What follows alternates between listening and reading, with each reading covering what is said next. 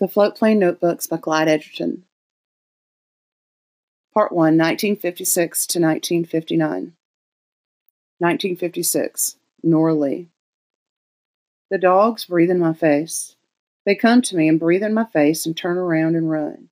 Then another one comes up and does it. They don't jump on me. If they do, Papa hits them with a piece of water hose. Mama is pretty. I sleep with my head in her lap while we drive in the car in the night to go see Uncle Hawk. We woke up and started while cars still had their lights on, and then in one corner of the sky, it got lighter and lighter until the sun came up like a big old orange. My favorite dog is Ben because he is brown and white, and that makes him kind. Jack is black and white and has the biggest head of all. Zeb belongs to Mark.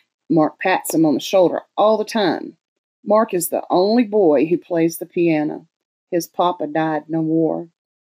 I don't like chicken, so I eat apples until we stop. And Papa gets mad because I don't eat any chicken. Then I get some vanilla ice cream. Chicken stinks. I like vanilla ice cream because it's kinder than chocolate. Thatcher is my brother. He washes his car all the time and goes to work to pay for it. Meredith is my other brother. It takes one whole day to get to Uncle Hawk's. He lives in Florida. Papa gets mad every time I ask him when are we going to get there. When we stop to let the dogs out, Meredith puts me up on his shoulders and runs with me until Papa hollers. I look down in his curly brown hair while I ride. Mama's prettier than Aunt Esther. Aunt Esther has gray in her hair. She's Mark's mama. I like Uncle Hawk. I'll be glad when we get there. Uncle Hawk puts his hand behind his back and holds his arm with his other hand.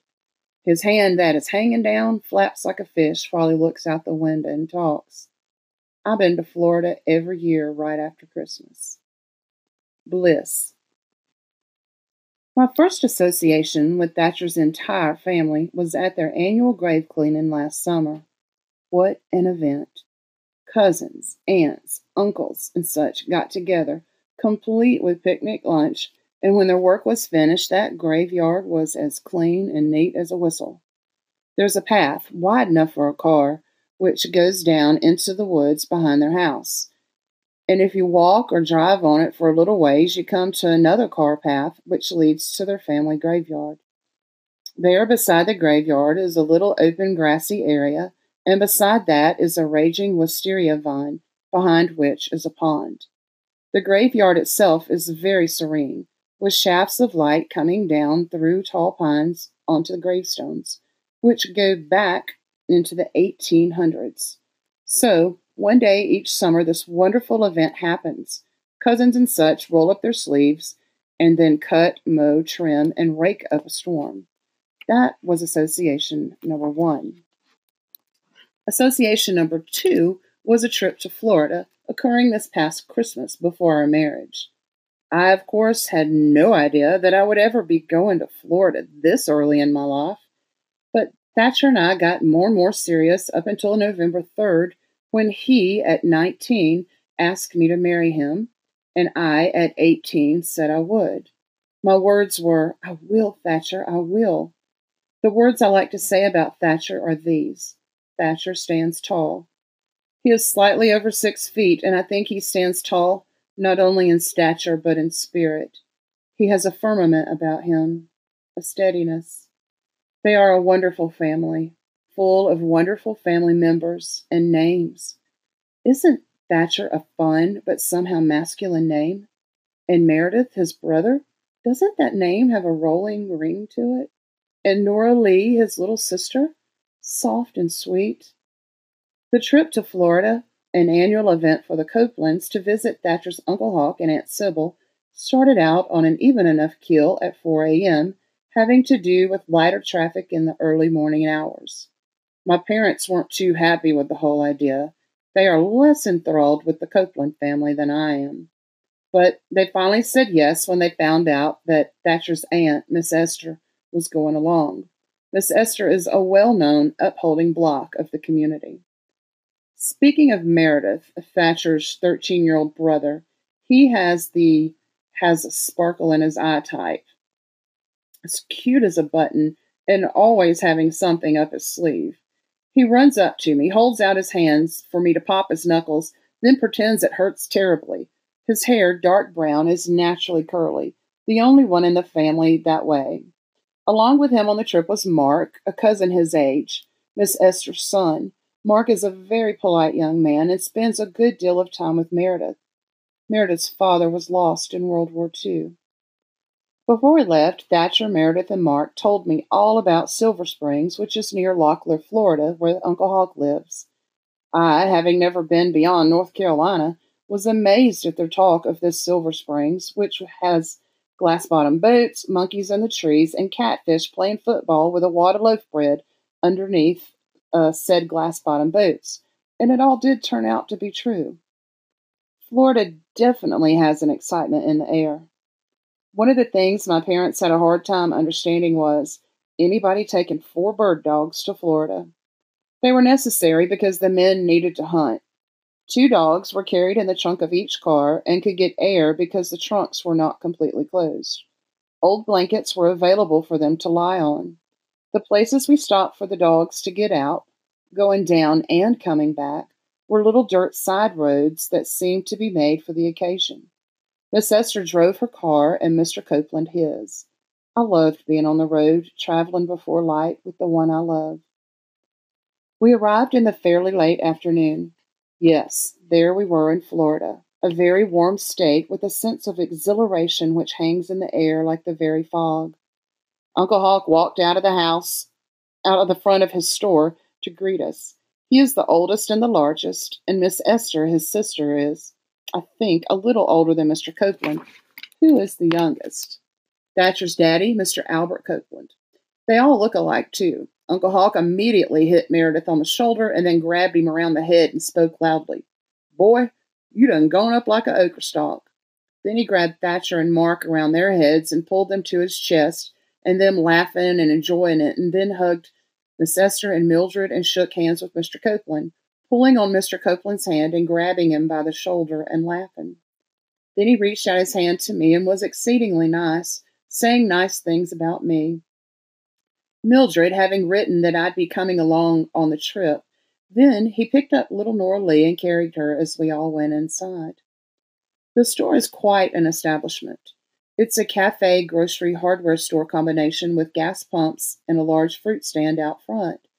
Their home is next to the store, across a little side road, surrounded by a rock wall and with palms and Spanish moss hanging from big oak trees. Very pleasant. Inside the store, we were greeted by my aunt-to-be, Sybil. She was carrying a tiny short-haired dog named Dixie B, which Mr. Copeland had talked about on the way down, saying he hoped she had died.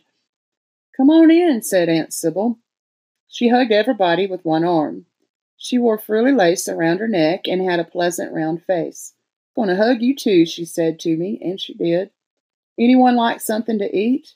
"Oh, no," said Miss Esther. "We still got chicken in the car." Thatcher's mother, a beautiful, thick brown-haired woman who keeps up her fingernails, and who asked me to call her Mildred, said, "What you got today?" "The usual," said Aunt Sybil. "Tuna, chicken, ham, hamburger, hot dogs." "I could use a hot dog, without onions," said Mildred. "What's tuna?" said Meredith. Bless his heart. "You know what tuna is." "No, I don't." "Fish. It's a kind of fish. Comes in a can." "Ain't you going to school up there, boy?" said Uncle Hawk. "No, sir. Yes, sir, but we don't study tuna." That Meredith is a regular spark plug. Sleeping arrangements were available for all. Miss Esther and I settled into the bedroom of Uncle Hawk and Aunt Sybil's daughter, Lee, who lives and works in Kentucky and had left to go back on the morning of the day we arrived, the day after Christmas. Lee's a social worker, and Christmas is one of her busiest times, Aunt Sybil said. I was to sleep on a roll-away bed, Miss Esther on the single bed, Mildred and little Nora Lee in the living room on a fold-out couch. Mr. Copeland, Thatcher, Meredith, and Mark were to sleep in the guest room built onto the garage, out behind the house. From there, they would get up early and go to the fields to hunt. I, of course, did not visit Thatcher in those quarters, nor did I wish to. The first night, we watched television for a while in the living room, Then Aunt Sybil said maybe we ought to turn off the television and talk a little bit, catch up, which Miss Esther agreed with. One of the first things Uncle Hawk wanted to talk about was the floatplane kit which Mr. Copeland bought from Mr. Hoover, who's going to teach Mr. Copeland to fly in exchange for hickory shavings that Mr. Copeland gets from the sawmill he runs, the Anderson sawmill. Mr. Hoover has a restaurant and cooks barbecue with the hickory shavings. How big's the thing, Albert? Asked Uncle Hawk. 20 feet. The fuselage, the middle part's called the fuselage, and the wingspan's 34 feet. She can sit in one or two. I'm using the 2 option. It's called a float plane. Fly it off the water. Mr. Hoover said all the pages to the plane weren't there, said Miss Mildred. To the plans weren't there, said Mildred. It's mostly aluminum tubing, said Mr. Copeland. I'll fly it off the lake. What kind of engine? Asked Uncle Hawk. All the plans aren't there, said Aunt Sybil. I'll find 'em. I just got me a notebook to keep up with all I'm doing right now, what I do to it, and the test runs. That's required by law, the FAA. It's an experimental aircraft. He didn't write it accurate about what happened, though, said Thatcher. I do, too. Not on that first test run. Well, I sure did. Thatcher said one thing happened at the lake, but when Mr. Copeland wrote it down, it sounded quite different. Nora Lee. I was sitting under the tree when they came out of the house and went into the shop, so I followed them. They got the float plane down off the table to load it on the boat trailer. The wings were folded back against the sides. It had 2 propellers in front, and Papa had screwed 2 lawn chairs in it where you sit. Can I go? I said. You need to stay here with your Mama, said Papa. Mama came out the back door. How do you know it'll float? She said. It'll float. Joe Ray Hoover said, it'll float. I ain't worried about it floating. If it sinks, said Thatcher, that's $130 of chainsaw engines on the bottom of Lake Blanca. Lake Blanca. Thatcher and Meredith painted it red. That's the last thing I'm worried about, says Papa. Why can't I go? I said. You ain't old enough, said Meredith. I am too. I'm 5. You'll be in the way. I wanted to see what all would happen. Please, Papa, I won't be in the way. Let her go, said Mama. You need somebody there to run for help. They let me go. They said they were going to zip it around on the lake. They let me ride in the back of the truck, and they all rode in the front. The dogs rode in back with me. We had a long ride to Lake Blanca. Papa drove slow. It was a sunny day, and we were just riding along, pulling it behind us down the road with people passing us. When we got it to the lake, a lot of people came around and watched them get it down in the water. Meredith and Thatcher had on their bathing suits and were down in the water, and Papa was standing on the plank thing that goes out in the water. Meredith just got to be a teenager. More and more people came up, and Meredith and Thatcher got out of the water. Who's going with me first? Said Papa. He was standing on the wood thing, and he was holding the wing. Meredith said he would go. Because the wing was in the way, they couldn't get it close enough to the wood thing to stand on to get in it. Then they got it turned the right way and got in. Papa told Thatcher to hold the tail while he started it up. It was sunk down low with him and Meredith both in there. Papa sent Thatcher to the truck to get the lawnmower rope to start it with. The little rope with the little wood handle and a knot in the end. A man who walked out there was holding the float plane while Thatcher went and got the rope. I was staying in the back of the truck, like Papa told me. Thatcher and the man held onto the tail while Papa tried to start an engine, but it wouldn't start. Then he wrapped the rope around the little thing on the other engine and jerked it, and it started. It was the one in front of Meredith. It was running real fast and made a lot of noise, and the plane was pulling on Thatcher and the man. The dogs were standing there barking. Papa told them to turn loose. When they turned loose, the plane started out in this big circle. The engine was real loud, and Papa was pointing down under the front inside and hollering at Meredith. The plane was turning in a big circle back around toward the wood thing where the man was. The dogs were still barking and standing on the wood thing. The man started running back onto the land. Papa bended down, and I couldn't see him no more. The plane was going in a big circle, but it was headed toward the wood thing.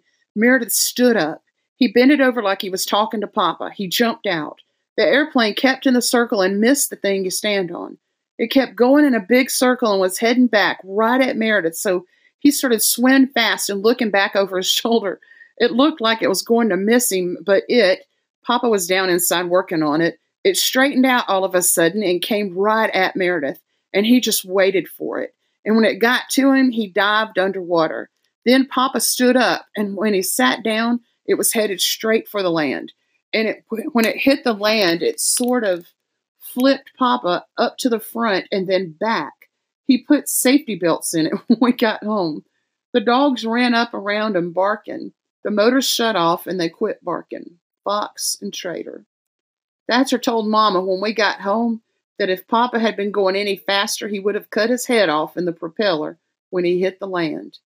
But he wouldn't have, because he was on the side where the engine didn't start. Thatcher. This float plane thing Papa's working on, I swear. The frame's a bunch of aluminum pipes that fit together, and it's on pontoons, so it'll fly off a lake. Papa says by the time he's finished building it, he'll have all his flying lessons from Mr. Hoover, who has an instructor's license and instructs part-time at the airport. Then he'll fly it off Lake Blanca.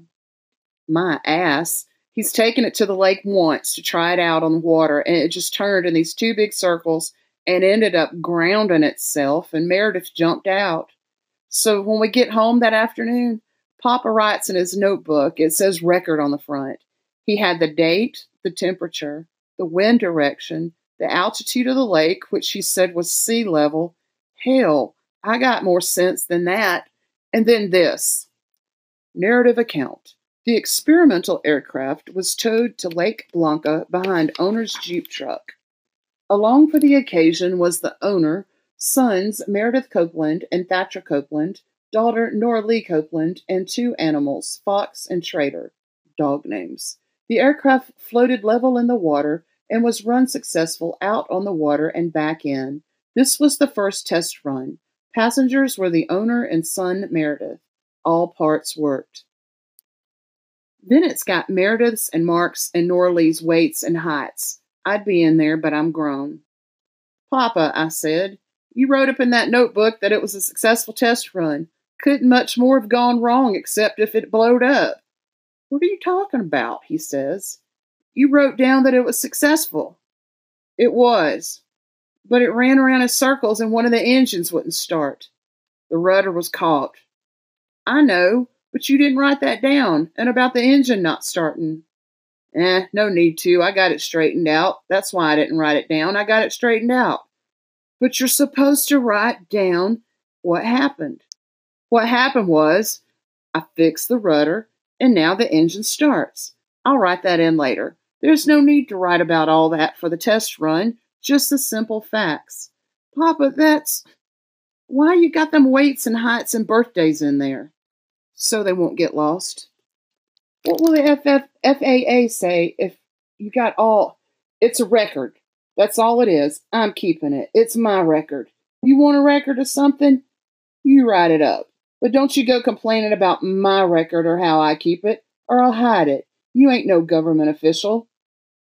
I asked him later about the lake being at sea level, and he said all water has to be at sea level. You can't tell him nothing.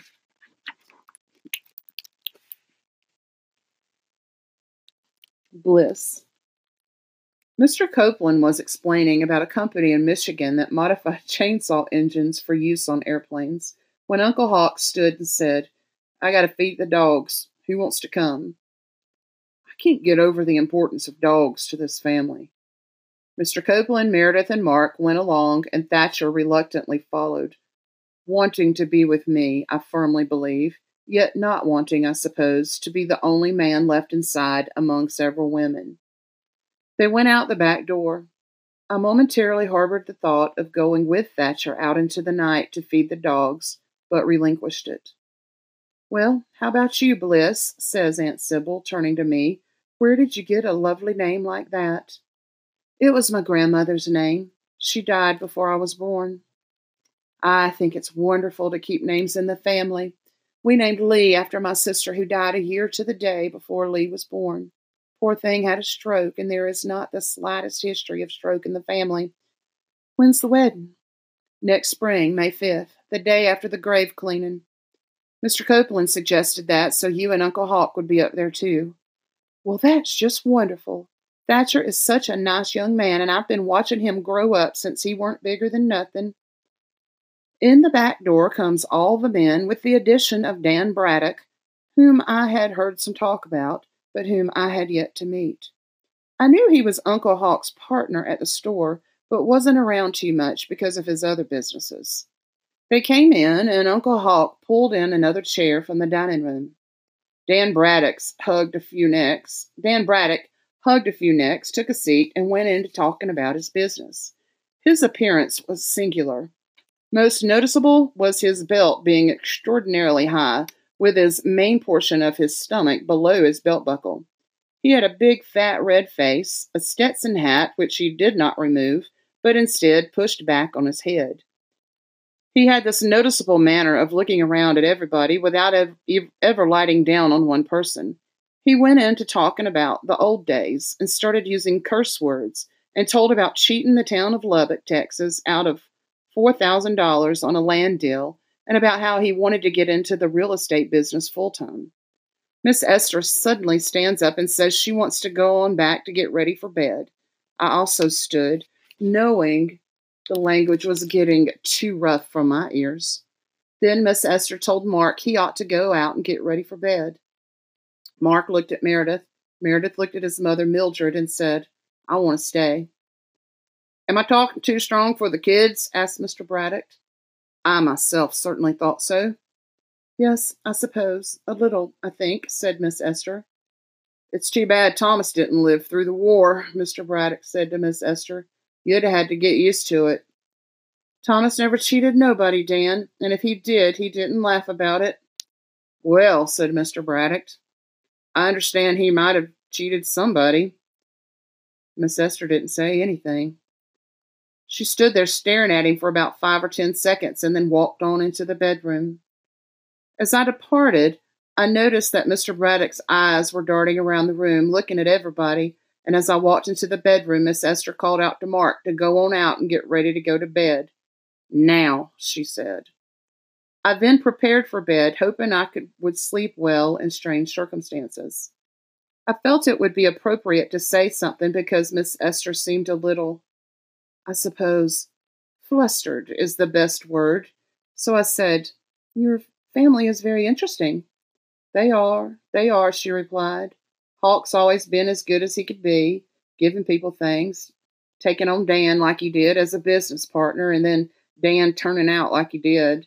As she turned back her sheet, I noticed her hand was shaking. I turned back the sheet on my rollaway bed. Your husband was named Thomas. Yes, Thomas Carl. Thomas Carl Oakley. Next morning was Silver Springs, and it was all I had dreamed and more. The glass-bottom boats were exquisite.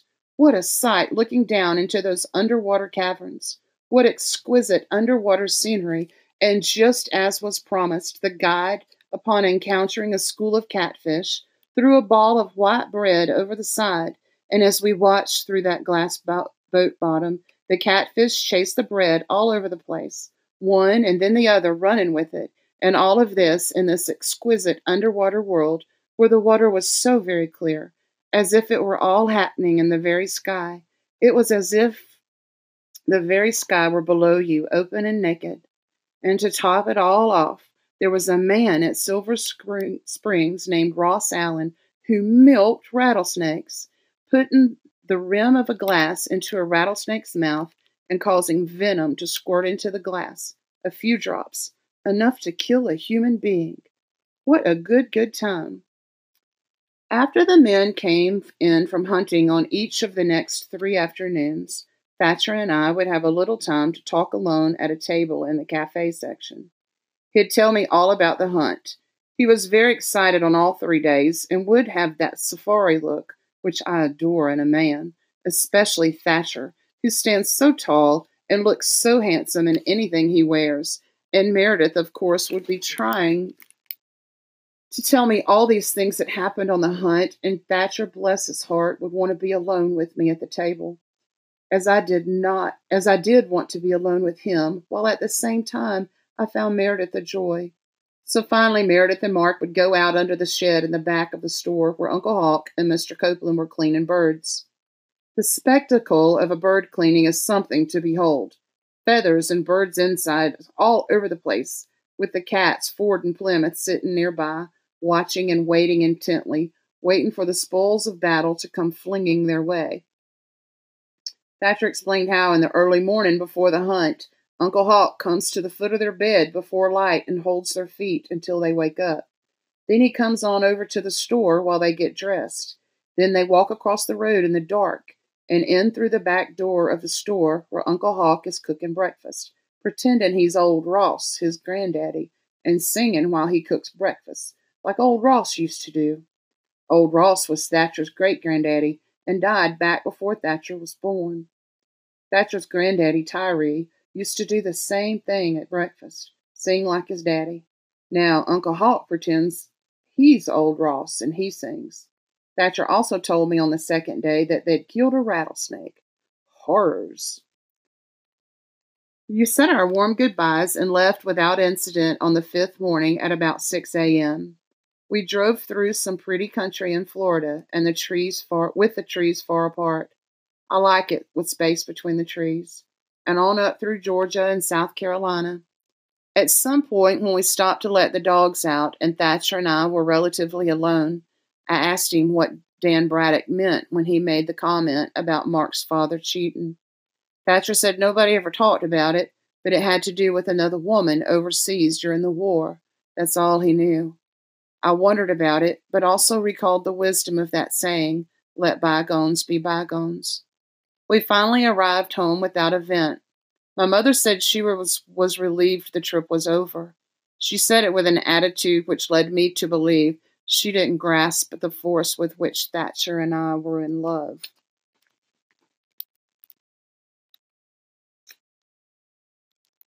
Mark. When we were driving back from Florida, Aunt Mildred told Bliss about finding the drowned kitten that time. That was back when me and Meredith were little. She pulled up the kitten out of the well in the water bucket. Meredith done it, drowned a whole litter. Me and him were playing marbles when she pulled it up. She screams, "Oh my God!" looks down into the well and says, "Are they all down there?" She unhooks the bucket from the well rope. It's got water and the kitten in it, and walks to the tool shed. Meredith and me follow her. She gets a shovel, goes around behind the tool shed, sets a water bucket on the ground, digs a hole, and pours the water and the kitten into the hole. The kitten floats, then the water seeps down in the ground, leaving him in the hole, sopping wet, with white skin where his fur is parted. Meredith and me stand there watching. Aunt Mildred covers him up and steps on top of the dirt, which sinks down with her footprints in it over and over. "Where's Thatcher?" she says. "He was supposed to drown those kittens in the pond." Then, when Uncle Albert comes home and Thatcher says he didn't do it, that he gave them to Meredith to do it, Uncle Albert finds us. "Did you drop them kittens down that well, Meredith?" "No, sir." "Well, who did?" "Mark." "I did not. That's a story. You did. You held them by the neck and dropped them." "Sit down on that root," says Uncle Albert. "Both of you. Thatcher, Norlee, come sit on this root right this minute." We all sit. Uncle Albert walks back and forth. He is short and always wears loose overalls. He talks, walking back and forth. Finally, he says, "Mark, you going home and tell your mama. I'm going to whip you and Meredith and Thatcher. I'll be waiting right here." When I get home, I can't get my breath to talk because I'm crying so hard. Mother's looking in the refrigerator when I walk in, and then I'm holding on to her crying. I can look through the window and see that they're standing there waiting for me. Mother walks with me outside to the tree. "What's happened?" she says. "These boys drowned some cats in the wrong place, in the damn well, and I aim to whip mine, and I'll whip yourn if you're a mind." "I ain't a mind," says Mother. I'll tend to Mark." We walk back home. Mother walks with her hand on my head, and Meredith hollers that he's going to beat me up. Uncle Albert tells him to be quiet. I stand at the window and see Uncle Albert talk to them. some more and then send them after switches. Then I see them whip. I stand at the window and see Uncle Albert. All right, sorry about that. I stand at the window and see Uncle Albert talk to them some more and then send them after switches. Then I see him whip them with their pants down, bending over. Mother sees me looking and tells me to get away from the window. Then she tells me it's wrong to drop kittens down the well, but that she knows I didn't do it, and for me not to ever tell a story. The other worst time when Meredith lied was we started the well digger, when he started the well digger and got me to lie too. That was all his fault. I just thought we were going to camp out, that's all. Mother was out on the back porch potting a plant. There was a big, fat black cloud turning up into itself, but below it you could see the sun setting like a full moon. Mother, can I still camp out, I say? Uncle Albert says the rain's all blowed around. We'll have to see, son. Oh, look, Mark, look at that sunset. Oh, I don't think I've ever seen one so beautiful. And look what it does to the crepe myrtle. Can I, Mother? Look, come here, look at that. Isn't that beautiful? Yes, ma'am. Can I? Is it going to be just you and Meredith? Yes, ma'am. In the backyard? Yes, ma'am. Well, if you'll practice your music and that cloud goes away, but you can't go off, and if you all want breakfast in the morning, you come in and eat, and I'll fix you some breakfast. Meredith ain't old enough to cook yet. He's liable to burn himself. So I practice my piano music. I'm playing these songs I don't like very much, minuets and stuff. Meredith thinks it's sissy. I mash on the soft pedal so he won't hear it from outside. I think about what if I could play boogie-woogie songs like Miss Paulson does after church on Wednesday nights sometimes. I see people standing around me when I finish playing some boogie-woogie, smiling at me, telling me how wonderful it was. What a beautiful way I played it. And there's a girl there waiting for me who falls in love with me. And then if I die, she'll kneel down over me and be dressed in a white dress. Meredith is putting up the tent on the grass beside the garden over in his backyard. Was that you playing? He says. Yeah, I hadn't practiced today. Later, we're lying in the tents on our stomachs looking at the fire, which is almost out. We talk about what we're going to do when we grow up. Meredith says he's going to be a truck driver and a pilot. I say I'm going to be a doctor and a pilot. Meredith asks me about my daddy and says that his mother told his Aunt Joanne from Ohio that my daddy had a French girlfriend when he was in the Army. Meredith says that it's okay because you can do whatever you want to when you're in the Army. I tell him it's not true about my daddy and that you have to follow the rules when you're in the Army. Then Meredith says we ought to go over and sit in the well digger in his yard and pretend it's an Army tank. They're digging a new well. I say okay, but I feel worried. We go through the darkness across Meredith's yard to the well digger. When we get there, he shines his flashlight on it. Let's get up in front, he says. We climb up into the truck cab. Meredith sits behind the steering wheel. Let's turn on the well digging part, he says. He takes the key from a wire hanging on the mirror. We get out and walk in the dark around to the back of the truck. Meredith shines the flashlight on the motor until he finds the key slot. He sticks the key in the slot. It is almost as high as he can reach. He holds the flashlight with his other hand. They turn the key, then click the switch over there, and it starts. He turns the key. Click it. You click it. Well, hold the flashlight then. Meredith hands me the flashlight and clicks the switch. The machine cranks with this rattling, cranking, popping noise. I turn out the flashlight and start running. Stop, then start again toward the tent. I have to run past Meredith's house to get back to the tent. Meredith hollers at me, bring the flashlight back. But I kept running. Lights come on at Uncle Albert's. The front door opens, and I click off the flashlight, duck into a cornrow, and lay on my stomach and watch. I feel the sand under my belt buckle against my skin and wet grass blades against my arm. I'm afraid to move. Uncle Albert comes out onto the porch and stands under the light bulb. He's in his pajamas and barefooted. His legs are bowed and his fists balled. Meredith! Meredith didn't answer. The well digger sounds like hundreds of pots and pans. Uncle Albert starts down the steps, then turns and goes back in the house. Meredith comes running by me. I call him. He stops, comes back, and ducks into the cornrow with me. Come on, he says, we got to get out of here. Uncle Albert, now dressed, comes out onto the porch and yells, "Meredith!" Meredith drops down beside me. Aunt Mildred and Thatcher come onto the porch. They start toward the well digger. We crawl along the corn row, headed for the far end of the garden. Meredith says, "Let's go follow him." I stop, then I follow him. We hide behind a line of bushes close to the well digger. Uncle Albert shines the light on the motor in back, finds the switch, and turns it off. The well digger shakes to a stop. They start back toward the house. We go running through the garden to the tent. When we get to the tent, a light comes on in my house. We duck into the tent and sit on the blankets. "Where'd you go?" asked Meredith. "I was getting out of there." "I couldn't see how to turn it off, you chicken." "I am not. Why'd you start it up?" "To see if it would." "He's going to know you did it." "No, he won't. Get under here and play like you're asleep." We get under the blankets. Uncle Albert, Aunt Mildred, and Thatcher walk up to the tent. "Meredith," says Uncle Albert, "come out here."